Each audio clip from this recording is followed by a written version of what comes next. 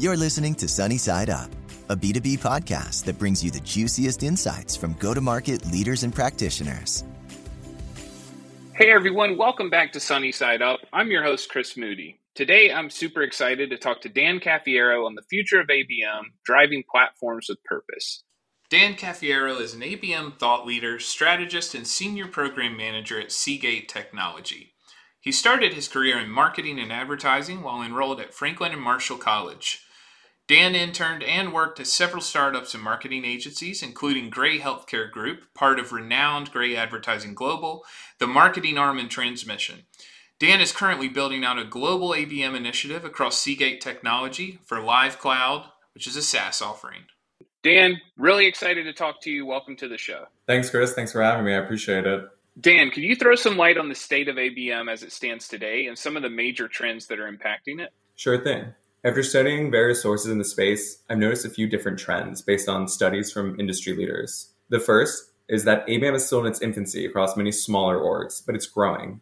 Many firms are in the early stages of implementing ABM. A recent Forrester study showed that around 80% of ABM programs were under 2 years old, including 39% that were still pilots. Another trend we're seeing is that newcomers to ABM feel more comfortable investing now that the discipline is more established. While budgets have dropped as a result of newcomers entering the arena, they haven't dropped as significantly as expected. According to Forrester, they only dropped marginally, around 16% from 2020 to around 590K.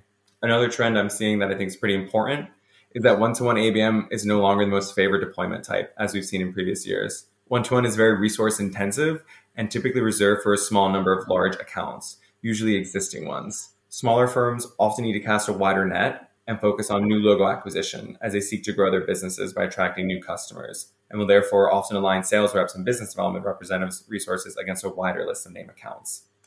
From a tactical perspective, digital advertising is on the rise, jumping from the third highest area of program execution spend to the highest, with over 25% of execution spend now allocated in this area. Many firms spend considerably more. While there is no single right way to spend execution dollars, companies for which display advertising consumes a significant chunk of budget should be put governance in place to ensure that the highest spend is justified. I love that, Dan. And one of your trends and predictions was on consolidation, which we are certainly seeing a lot of. I'm having conversations around that with marketing and sales leaders every day. But when you talk about consolidation of services, platforms, and different types of campaigns, could you share some more? Definitely. That's a great question.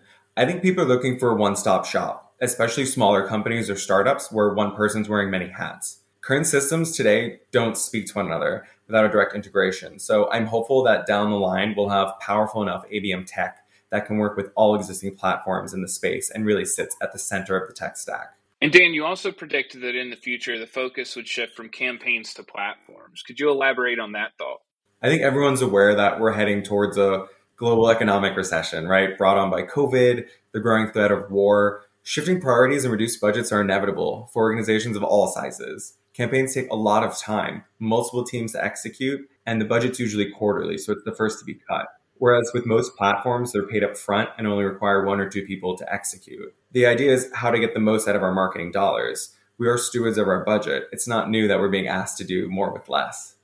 I can tell you definitively, I have recently talked to 50 sales and marketing leaders, and the number one go-to-market challenge was doing more with less. So I know we could spend hours on that topic, which maybe we'll come back to time permitting. But I'm really curious, how can marketing teams continue to deliver great work while facing conditions like reduced budgets or reduced staff? What are some of the ways that you're seeing folks drive efficiencies through their strategy? Definitely. I think we need to adopt a shift in campaign strategy. For example, recently we started targeting accounts based on where they're at in the journey stage. So it's great because we're able to marry our ABM campaigns with our ABM platforms and merge all that information into one. For example, we target accounts based on where they sit in the funnel. We push higher up accounts further down funnel and increase velocity. We've aligned our journey stages to our engagement minute thresholds and have developed a scoring methodology that aggregates all activity, whether it's intent, web visits, campaign responses.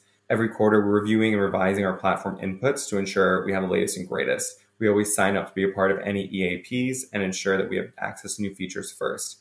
For example, this quarter, we have access to known contact prioritization and target title parameters. So it's interesting because we use an ICP parameters to build an audience in TechTarget or in Demandbase. And then we are targeting those accounts through advertising, right? And they all sit at different areas in the funnel based on the score that they produce, based on the stimuli they've put out. So, you create an account list, and depending on their intent, their engagement, or conversion level data, they're then scored and placed into different campaigns. Each campaign has different types of content, different messaging. And the whole idea is that you're hitting the right account at the right time with the right message, moving them further down funnel, right? So decreasing the sales cycle, increasing velocity.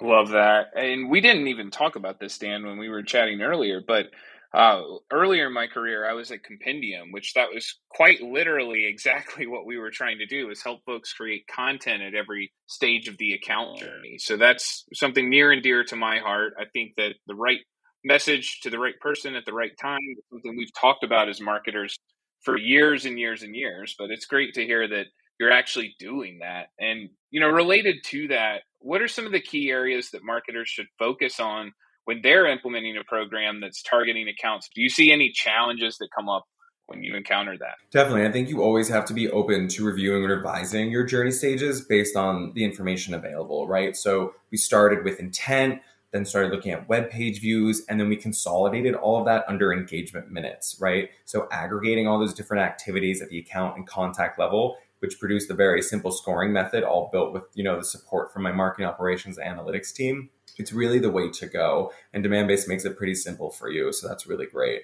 I think, like every other quarter or so, we're looking at all these inputs and just making sure that everything's up to date and that we're always enhancing in any way that we can, right? Because if you just own Advertising Cloud, you're just doing advertising, and you don't have ABX Cloud, then you're missing out on so much that the platform delivers, right? Because you're just doing very simple advertising based on an account list. But when you marry the two clouds together, then you're really, as I say, like cooking with fire, right? Like you're really doing that GTM model. You're really focusing on getting to market, and you're doing it with all the information possible at your fingertips.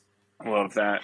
And another thing, so when we were talking earlier and reading through all of our notes, the term polymath is there, which I'd never actually heard. Will admit that I had to Google that. But for everyone who doesn't know, could you explain what a polymath is and why it's necessary to be one to be good at ABM? So a polymath is a person of wide-ranging knowledge or learning. So it's kind of like a modern-day Renaissance man. It's important to understand everything from digital activation to sales enablement to ensure success with ABM. Whether you're building campaign creative, tweaking messaging, updating platform inputs with strategic insights gleaned, you need to not only know how to conceptualize, strategize, and create, but also how to execute and drive campaigns, platform optimizations, and teams forward. ABM is truly a cross-functional and fully integrated strategy that should trickle down into every tactical execution across the marketing and sales org. Awesome. I love that. I'm going to start using that term. Okay.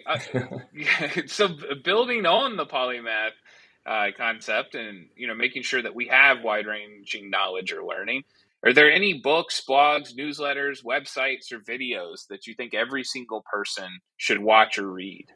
Great question. I am addicted to the Tim Ferriss podcast. I listen to it every day at the gym. I think there's like 600. I'm up to about like 550. We're actually from the same hometown in Princeton, New Jersey. So I'm definitely a Tim Ferriss fan.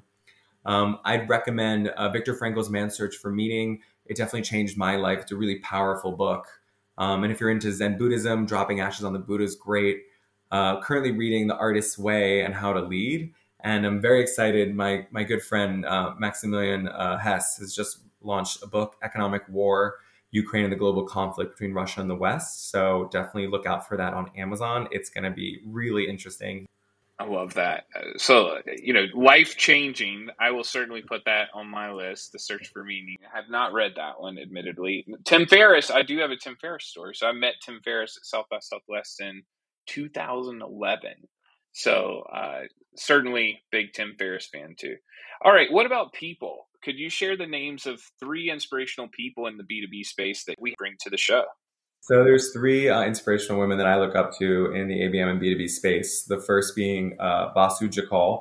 She's really wonderful. I met her when she was a CMO of FireEye.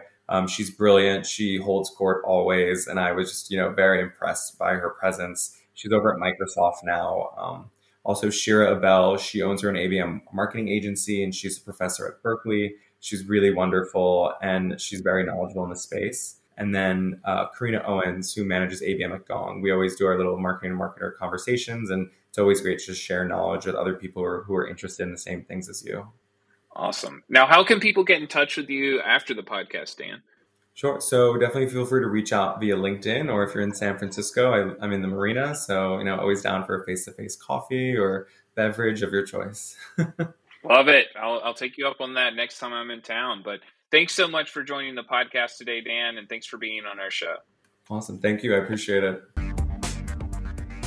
Today's episode is made possible by Demandbase. Demandbase is smarter GTM for B2B brands to help marketing and sales teams spot the juiciest opportunities earlier and progress them faster.